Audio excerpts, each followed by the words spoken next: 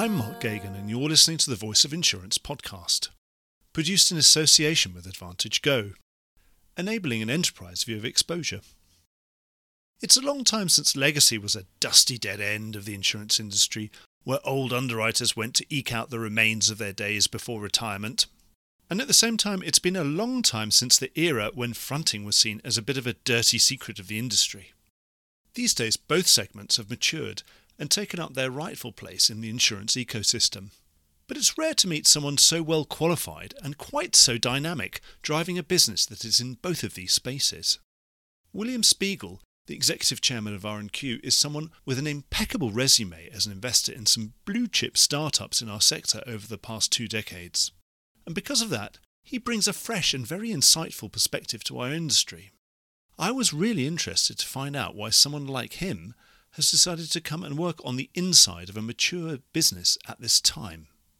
The answers are all here in the podcast, as William describes 2 fascinating and uncorrelated high-growth, profitable business opportunities in our sector. William is full of energy and drive, and it runs all the way through the podcast. I never thought these segments could sound so exciting. But William tells a compelling story, and the combination of his ruthless business logic and his infectious enthusiasm is a winning one. Enjoy the podcast. Hi, I'm Rick J. Lindsay, Chairman and CEO of Claims Direct Access, otherwise known as CDA. We all read about the claims nightmares in the United States of America, social inflation, nuclear verdicts, and the sky is falling. Hardly a day goes by without the news of reserve strengthening at major carriers. However, it's not all bad news. In the United States of America, we have the best legal system in the world, which allows you to fight frivolous claims and litigation and come out on top. In this kind of environment, you must get smarter about how you handle your claims and who your partners are. You have to move fast and be robust. CDA has been handling claims for over 40 years nationwide and has a team of 46 claims professionals, including 12 highly skilled attorneys and litigators. We have handled cases for major Lloyd's syndicates since 1994, as well as U.S.-based major carriers, and have closed over 70,000 claims since 1994 nationwide. Not settling frivolous litigations is a must. CDA Claims Service means going the extra mile, handling claims quickly and vigorously with a proactive approach. Why not get in contact now to see how CDA can do the same amazing work for you and your partners that they do for me every day? Visit www.claimsdirectaccess.com today. William, thank you so much for taking the time to speak to Voice of Insurance. Maybe there's some listeners out there who don't know you very well. Why don't you set them straight? Tell us a bit about you and your career to date, and then tell us a little bit about R&Q as well and where it's going. Thank you, Mark. It's a real pleasure to be here and to discuss R&Q with you and my background. So thanks for the first question.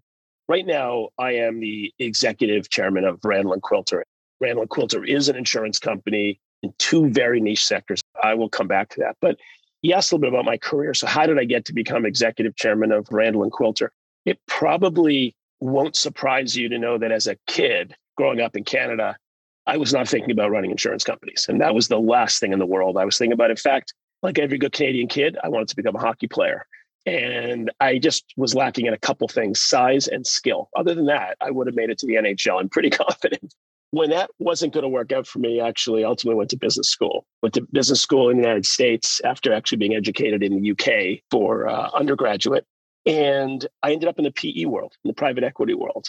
And I ended up not only in the PE world, but I picked an area, financial services, to focus in on. And in that, I really specialized more in insurance. And I picked financial services, frankly, because nobody else was interested in it.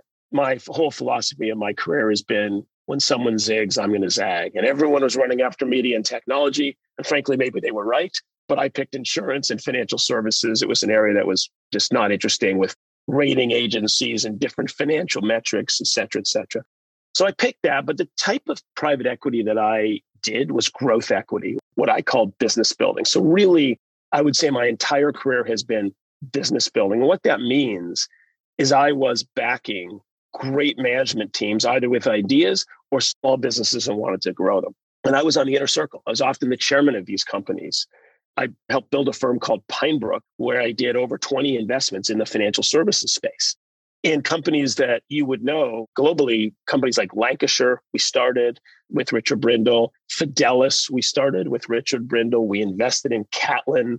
We started Montpelier. We invested in a company called Global Atlantic, started a company called Clear Blue, which is in the program space. That's not a bad resume, William. Sounds like we should have known you, or you'd kept yourself a little bit in the shadows there, hadn't you? Yeah, maybe I should have been playing in the NHL, and then we would have known. But instead, I'm here running an insurance company. So we really built companies, and I had a bunch of themes that I thought were really important over the last 5 years, which really led me to R&Q. One was the separation of capital from the rest of the ecosystem. So I view every financial services company as an originator of risk and an owner of risk. But do they need to own their own risk was really the question I kept asking myself when what you saw was the explosive growth in the PE space, explosive growth in the sovereign wealth space. And everyone wanted access to unique products. And a financial services company, not just insurance companies, create that product. And the other theme was the use of data and technology. I have a big theme for 5 years or so that's every company is a data company. What does that mean? If you're in the restaurant business, as an example, and you don't know how many Branzinos are going to be sold that night, then you are either going to have too few or throw away too many. So you need to be a data company. An insurance company needs to be a data company to understand its customers and get the best results. So these were big themes that I have had. And in building, and I invested in 3 legacy companies. We'll come back to what R&Q does, and 1 program management company around these themes. And I think that's what led me ultimately to Randall and Quilter, where I knew Ken Randall and Alan Quilter over the last decade. And I think they appreciate the things that I was thinking. So you got to know them because you were a potential investor, and then you thought, right, you can see that there was a time when the R and the Q in the business were probably going to retire. Is that how it came in? It's a good question. So actually, I met Ken and Alan in 2007 or 8 when we started a legacy company in Lloyd's. And they were doing the same thing. And Pinebrook and Soros actually together started a legacy company. And we were looking to, should we merge? Should we consolidate? So I got to know them as a result of that, not so much investing in their business, but actually, should we merge it? And we just stayed in touch over the years. And Ken and Alan, I guess they liked the themes that I was developing. They saw I'd invested in 3 legacy companies. I created a program management company. And ultimately, as the founders of the business were looking for a succession, particularly Ken, Alan's still there. I think he thought I was an interesting individual, given my experience, to come and join them to build. He asked the question I didn't answer yet. What is R&Q? It's really to build the 2 business lines that we are focused in on, legacy and program management. And very briefly, legacy is a business where we are providing capital relief to insurance companies. Insurance companies have to hold capital against insurance policies they write. And they might be holding capital on policies they wrote in the 1950s or 60s. So we are a mechanism to release that capital so that they can redeploy. And we take that on our balance sheet and work it out and run it off. That's one business line. I invested in 3 companies that did that.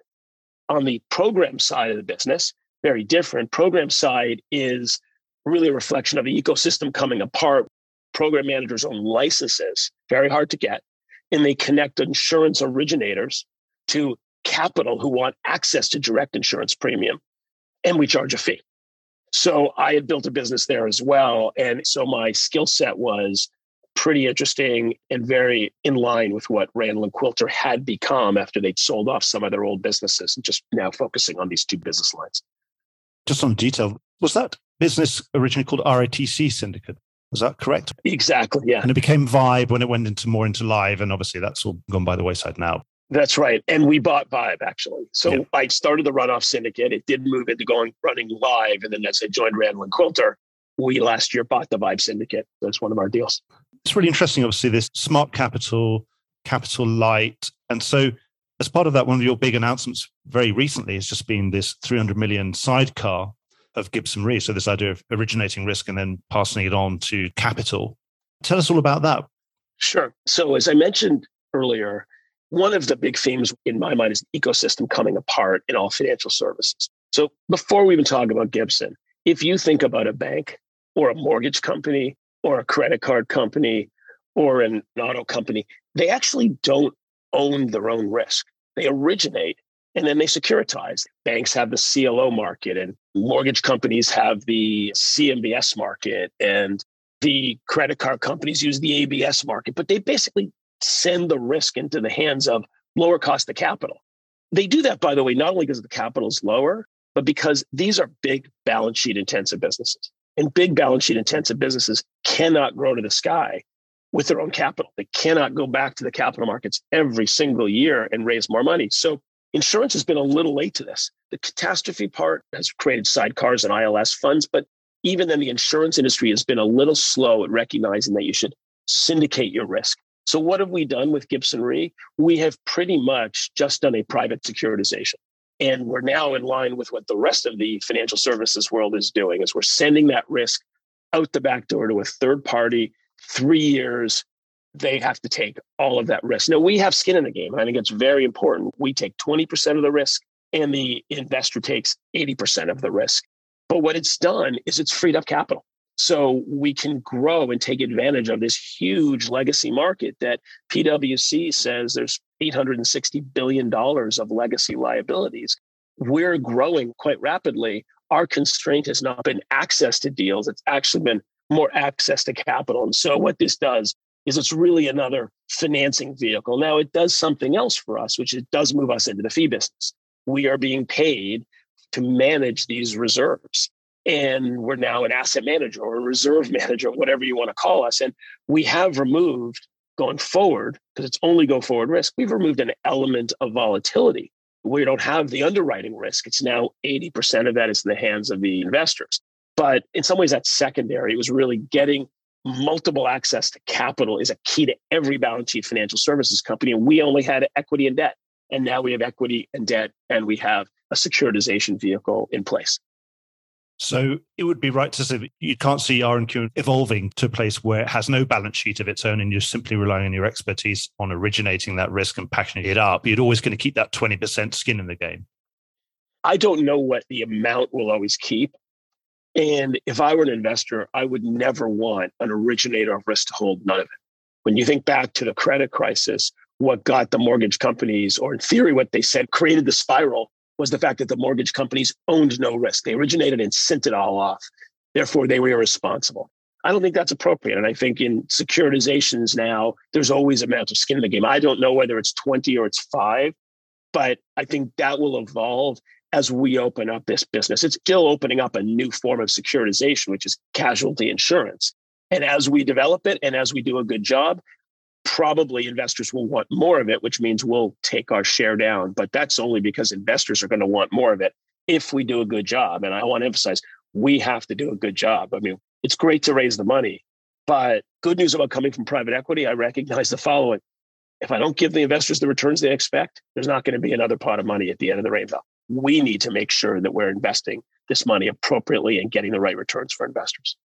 At the moment, you're getting 80-20, get 4 times leverage on your capital. So you could get bigger, but it's never going to be more than 20 times sort of, 5%, 95. That's right. I think that's the skin in the game that the regulators around the world have asked in the mortgage market, et cetera. So I think there'll always be a vertical slice of the risk that we take.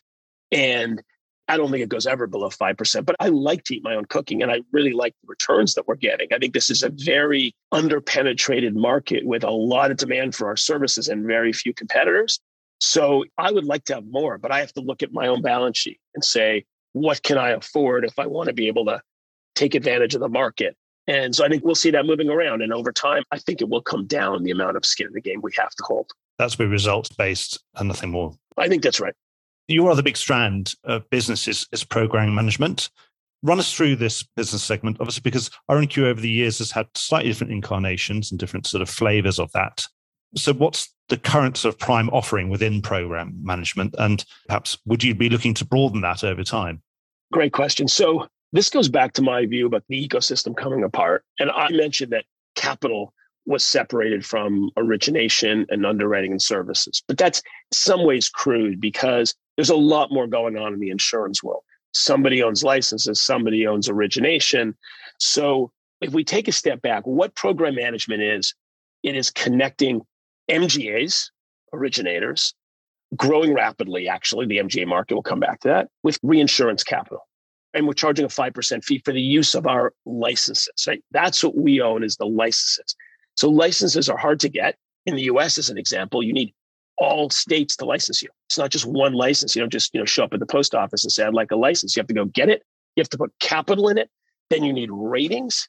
And then you need your counterparties, the reinsurers and the MGAs, to say that you can actually onboard the risk and manage the risk. If you'll manage it, meaning audit the risk and make sure it's correct. So what are the big secular trends going on?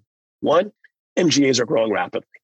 That's because they're not insurance companies. They are fee-based businesses with high margins. And if you have client base and you're sitting inside an insurance company, I'd probably tell you to leave, hang a shingle, and go start a business because you have clients and it's a very fee-based business. But guess what? They don't have licenses. So how do they get access to licenses? They have to come to us. So we got a really rapidly growing part of the market coming to the program players with the licenses. Now I go back to the reinsurers. Capital's growing. Problem with what's going on in the reinsurance market is the long-term trend is they're being disintermediated by the primary companies who are keeping more of their risk. Insurance companies are offshore. They're tax exempt in some ways, or they're paying tax in their local jurisdiction. They don't want to come onshore.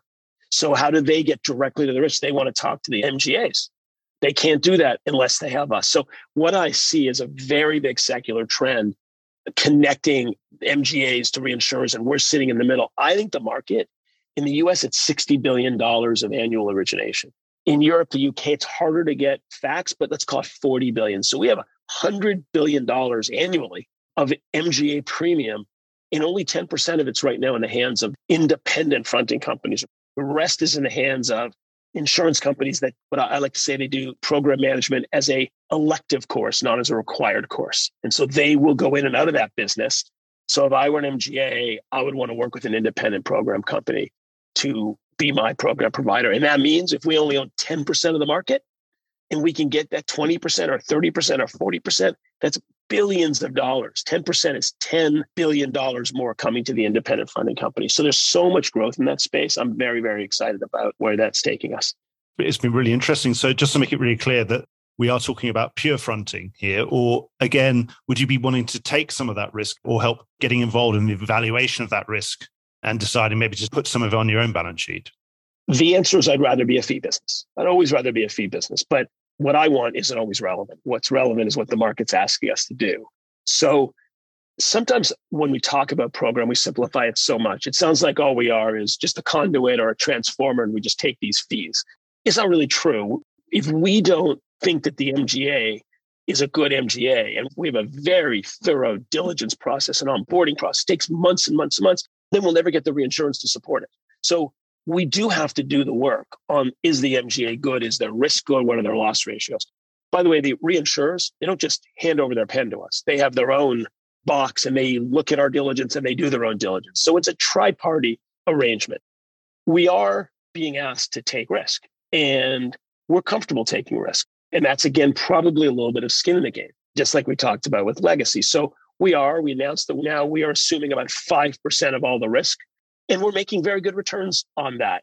And I'm okay with that. It does align all of our interests. I do think sometimes it's funny when you have these huge insurance companies that are reinsuring, and R&Q is a nice size company, but we're not a mega company. And they're making sure that if we own 5%, that's all they'll take in their reinsurance bucket when our capital bases are quite different. But it's not our goal to go and take risk, but we understand it. And we're very happy to do it because we view our underwriting as very high quality. So it is the movement. People are calling themselves hybrid carriers more.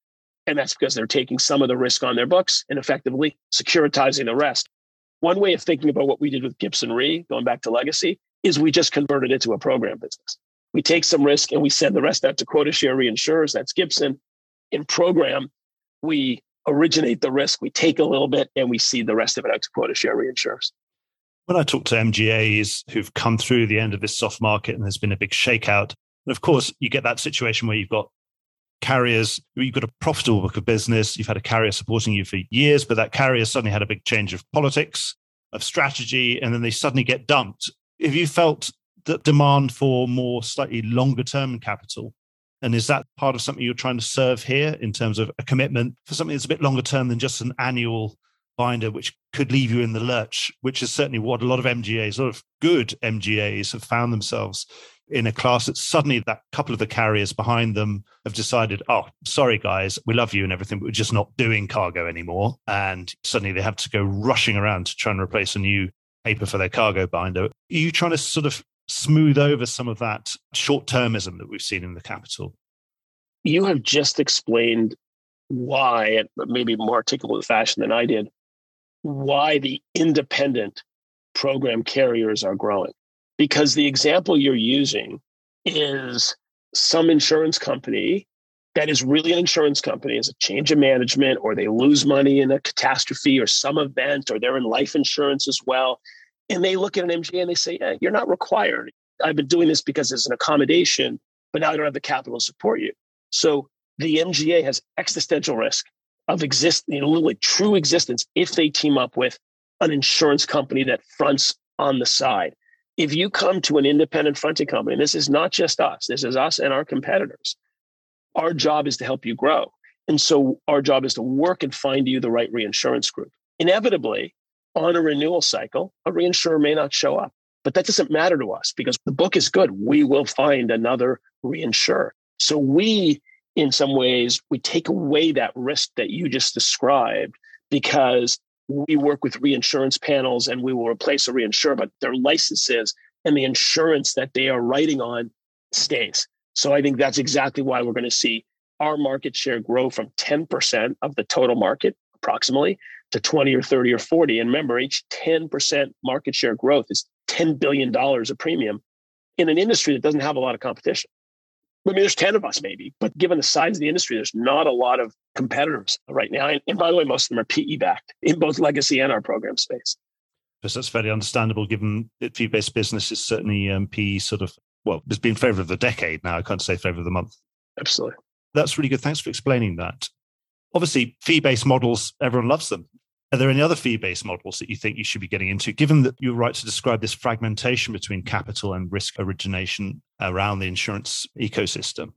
I think it's important to keep your business model simple. And I think it's important to articulate it and execute on it and not have constant strategy changes. So we're not looking to get into any other business lines.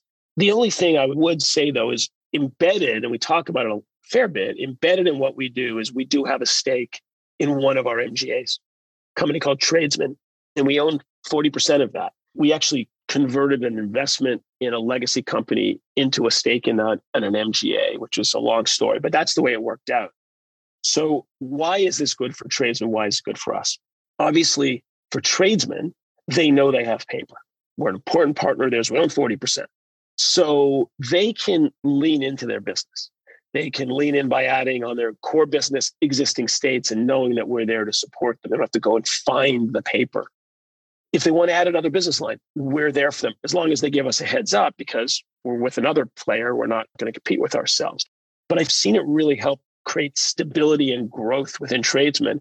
And what we get out of it is quarterly, we get distributions of fees effectively, or EBIT or pre-tax operating earnings, whatever you want to call it. We get quarterly distributions, very profitable business. I could see us potentially making more of those kind of investments. It's not something that's core to what we want to do. It would require capital and we want to go capital light, but you are investing in one of your key program partners. They grow, so you win in two ways. You win because their confidence in having paper will allow them to grow their program business. You take fees on that. And if you like the business and they're making profits, you'll get an additional distribution. And likely you will get it at a strategic value. Why? Because we own one thing that is scarce, and that is insurance licenses. So it isn't something we're leaning in and saying, this is a third business line. It will be very opportunistic. But you can see we own one. It's been successful. We put it in program when we discuss our numbers. But I could see us ultimately making additional investments. We have 68 programs. So we have access to the best of the best MGAs around the world who we can go talk to about what are their growth objectives, what are their needs for capital. And so we've got a built-in origination source for ourselves. Right. But you're not setting yourself up as being an incubator, a kind of kindergarten for MGAs, but you might do it. You've done it once, but you might do it again. It's just a possible opportunistic thing. That's right. We don't tend to do many startups. I mean, most of the MGAs that are coming our way are existing MGAs with a book of business that rolls. And I think it's important. I'm not saying we don't do insurtech and some of the startups. Every now and then we do. But insurtech, the numbers that they think they're going to grow into and how they achieve it, they may get there over a decade, but they don't tend to get there in a year or two. And we have scarce capacity. So we have tended to work with established MGAs. And when I talk about potentially, opportunistically seeing another MGA, it's going to be with a more established MGA who sees the ability to use their platform to add additional management team or business lines, or maybe they have a partner they need to buy out, or maybe they need to give equity to some of their junior partners. It's going to be that. It's not going to be, let's incubate and be a VC firm. That is not what we're going to do. Right. But because anyway, you're a PE guy, so you know how to do these things. Yes, it comes naturally. But again, it's not core to what we do. We have two business lines. We will grow them. Opportunistically, I've seen, and the market's seen, a success of tradesmen. So I could see us replicating that in the right circumstances. The detail actually about the licenses, obviously, so you've got all 50 US states, and is that admitted and ENS? I'm not sure actually if we have all of the ENS licenses yet, but we will shortly. You will. And then UK and an EU passport. Yeah. And that makes us very unique, by the way. We are the only program carrier that has all the licenses in the United States and in Europe, UK. We're rated A-. And while there's not that many MGAs that work across the pond, the reinsurers certainly do. And so knowing the name accredited as one company is helpful in giving confidence. A lot of these businesses are confidence games. Can you get the reinsurer? Can you find the MGAs? Can you audit the MGAs? We have 68 programs. And I repeat that because it's such a big number, about $900 million of premium right now, at annualized half year, that the MGAs and the reinsurers have shown confidence in us. And so when new MGAs come our way or new reinsurers talk to us, they can see what we've accomplished. And I think that's really helpful because they see the trust that other big players have given us. When you're looking at your business plan, with those two big strands and you're projecting it forwards in your wildest dreams, what's your ideal balance between the two strands? Would it be 50-50? Or when someone asks you, what would be the perfect balance for these two complementary businesses and so diversificatory businesses? What would it be? I don't really have that in mind. And the reason is the businesses are uncorrelated with one another. So what I really focus on is the best business at the highest margins and the steadiest and stable businesses. So what we've created in program or the program market, I'd love it to be considered a SaaS business. I'm going to move it to software. Why? Because what is a SaaS business? It's just recurring revenue business, right? We have that in our program business. An MGA is on our system. As long as they write good business, they are renewing every single year.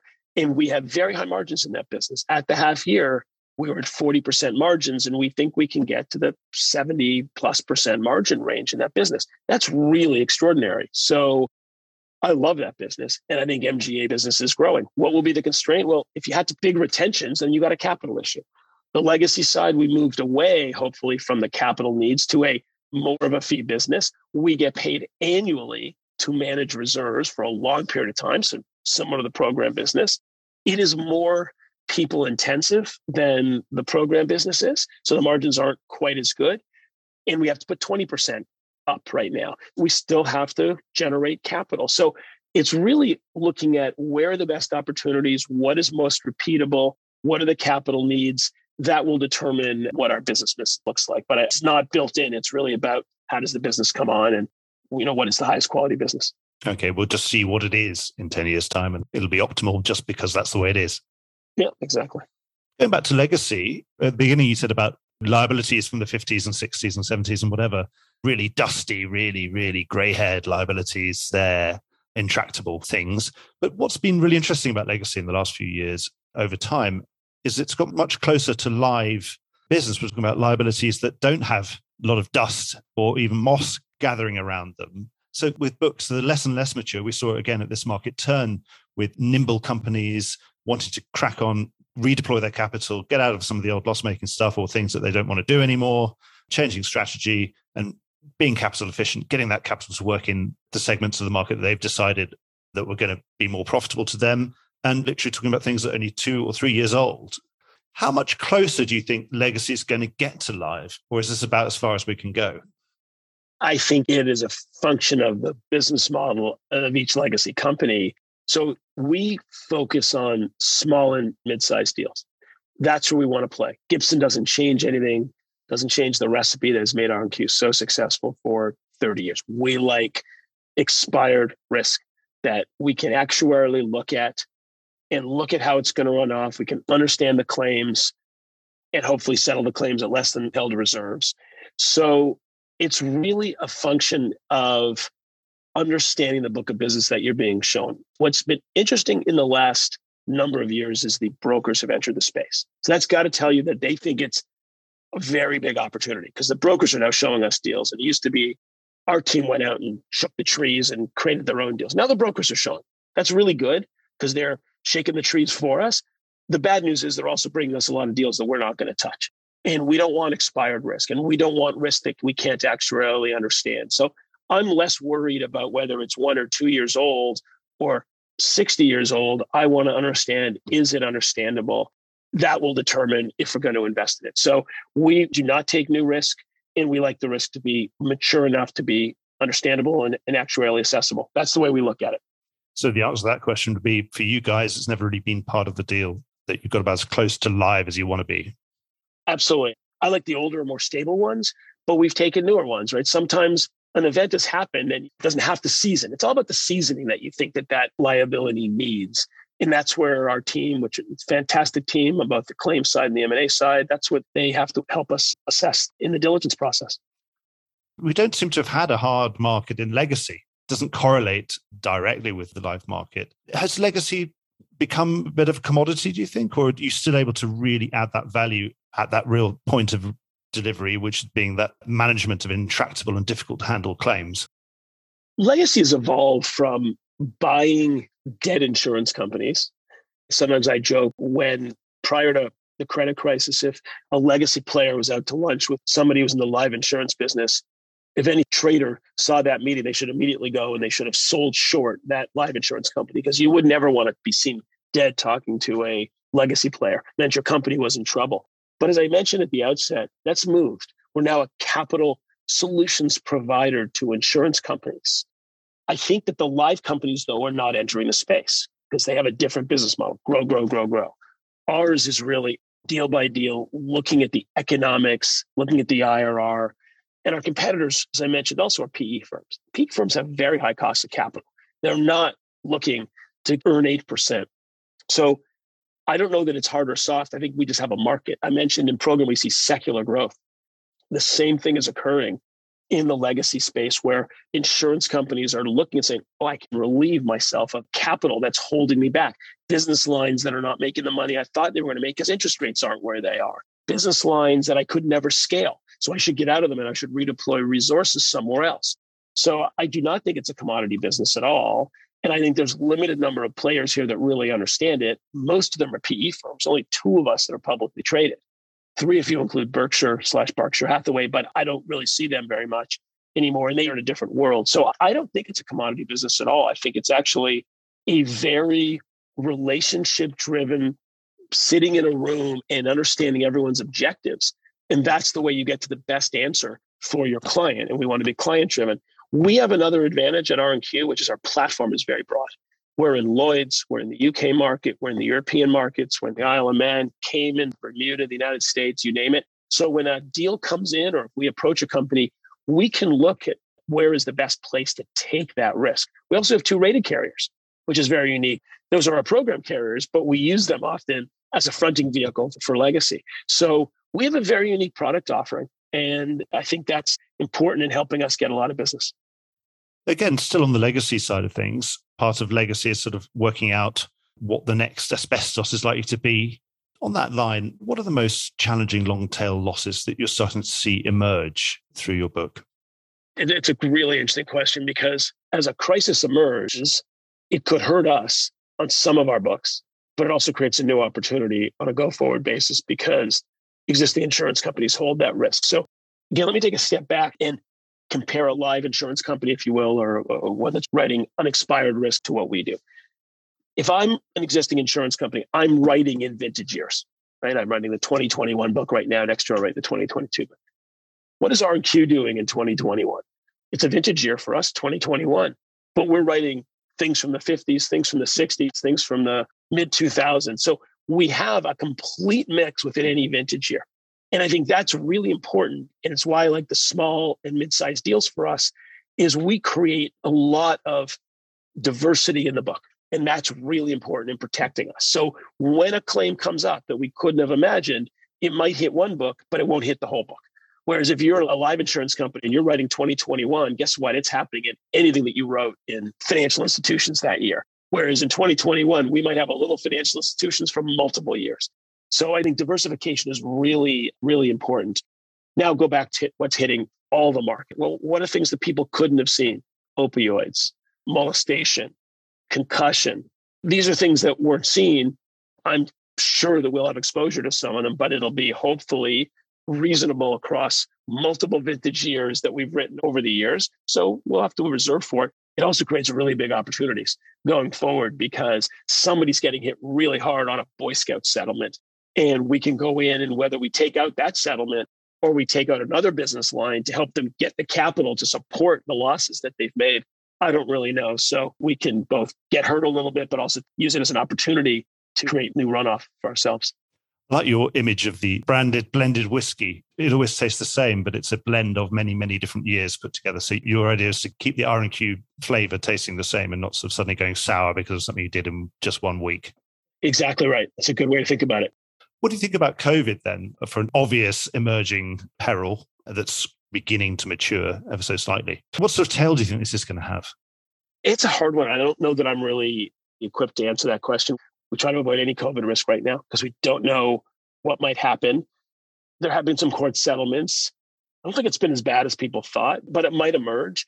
I don't think we want to take that risk if it's not understandable. But again, if somebody feels that they have a COVID problem and we don't want to take that risk, we might take some other risk on their books to help them deal with their own COVID problem. So I think we're going to have to see how COVID plays out. I mean, initially it was a catastrophic event. I think we're still early, but I don't think it's been quite as bad as people have said. But these things take a long time to go through the courts. And we're trying to avoid that risk right now. Okay. No COVID legacy deals then. Not for the moment, anyway, not until they're fully mature. Yeah, that's right. You mentioned earlier about insurtech. It's been going on forever, but we've only really woken up to it the last 4 or 5 years in the insurance industry, particularly, and we've started really investing in and collaborating with lots of quite exciting new companies. How has the insurtech world been interacting with legacy? In 5 years, we're not going to be talking about insurtech because if you haven't embraced technology, you won't be in business. Maybe it's 10 years. So insurtech is just going to be insurance. So far, what we read about has really been more in the MGA space.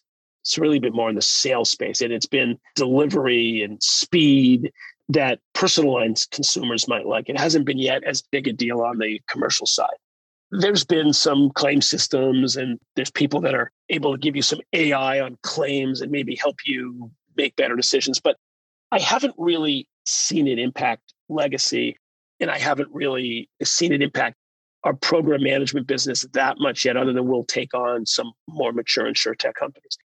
I think technology, though, and data, I mentioned right at the beginning, I think it's very important. And I think that if we embrace it, and the good news is we do not have to hire our own data scientists. We don't have to get supercomputers and take a floor in a building to put these supercomputers that need to be cooled. It all exists now in the cloud, and the AI and the ML technology is all there. We need to embrace it ourselves and say, we're a data company. What can we learn on the MGA side and on the reinsurance side? Well, if we have 68 programs, can we assess the data and be able to help our MGAs know the business that performs the best for them so they can get the best results, grow the fastest, and get the lowest loss ratios for their reinsurers? Can we, on the legacy side, embrace and understand how to settle claims better because of better information?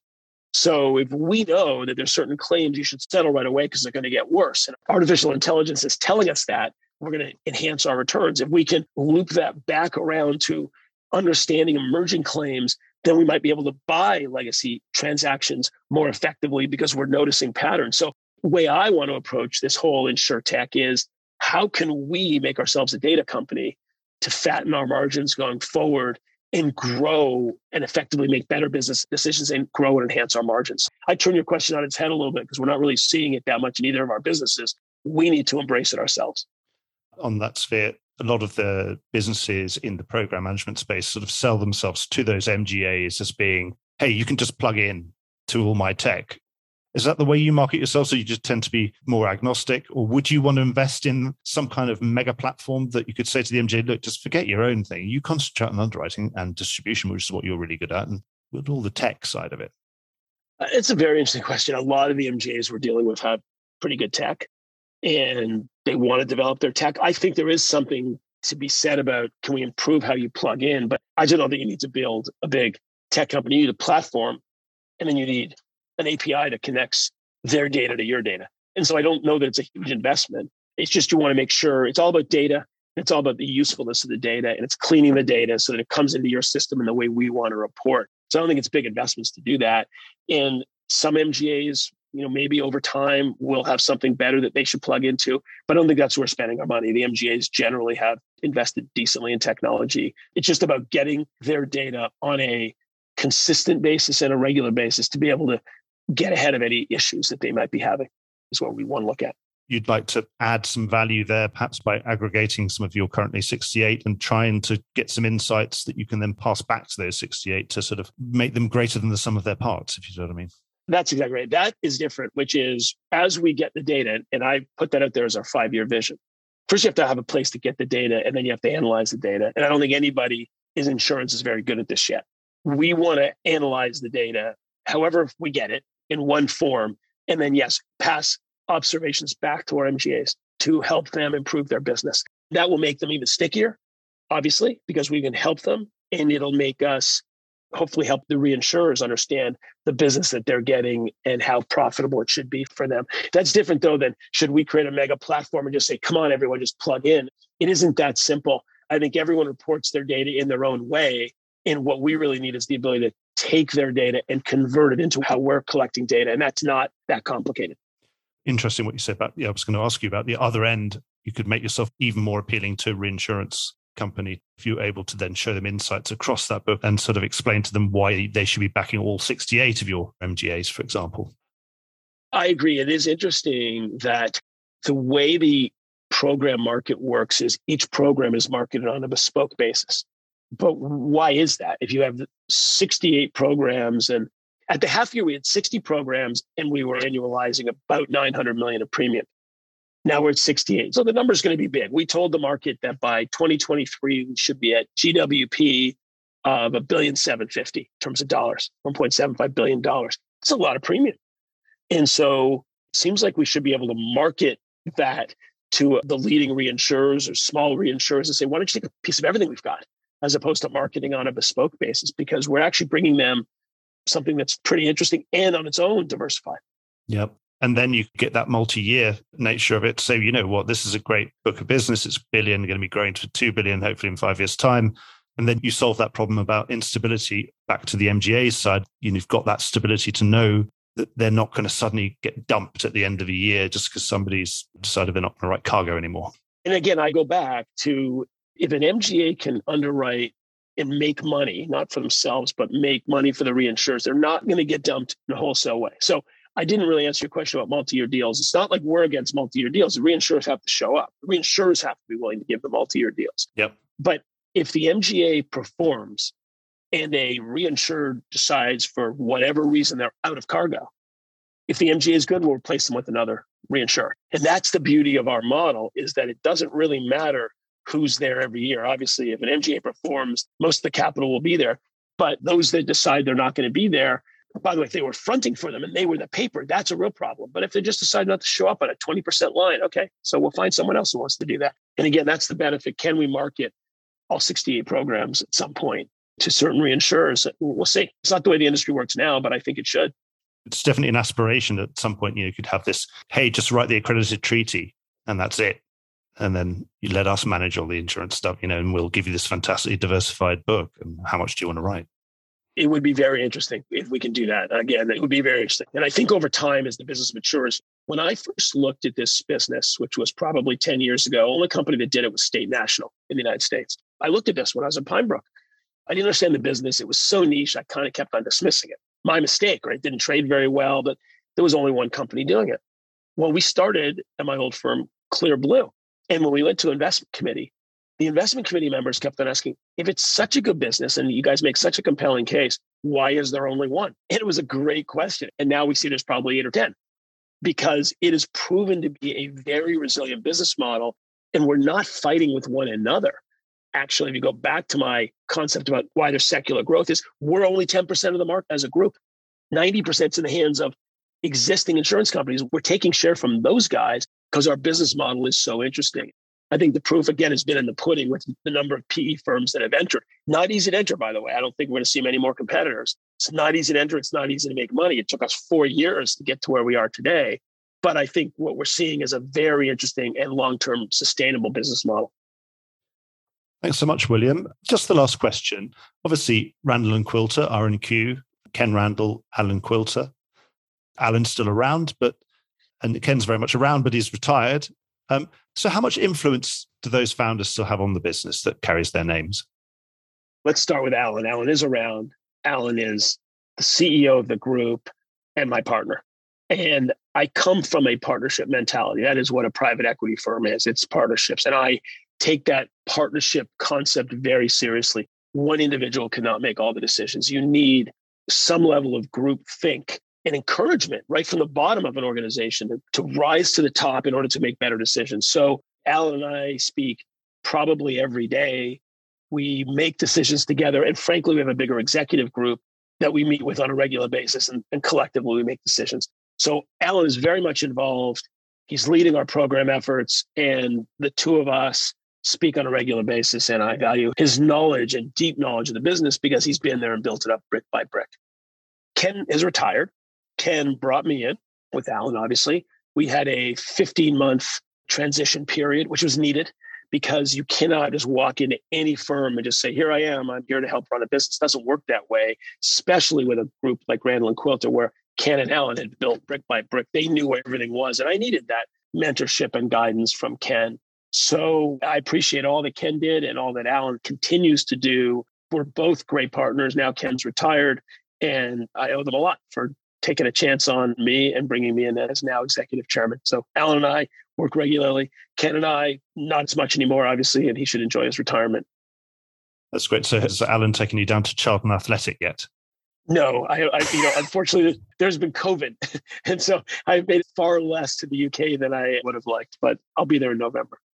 Great. Well, thanks so much, William. I've really enjoyed talking to you. It sounds that R&Q, there's a huge amount going on, and we should be watching the spaces that you're in and watching what you're doing because it's been very impressive. I've really enjoyed talking to you. Thanks so much and good luck, and come back and speak to us soon. I would love to. Thanks for having me. Appreciate it. And anytime, just give me a call. I'll do another one.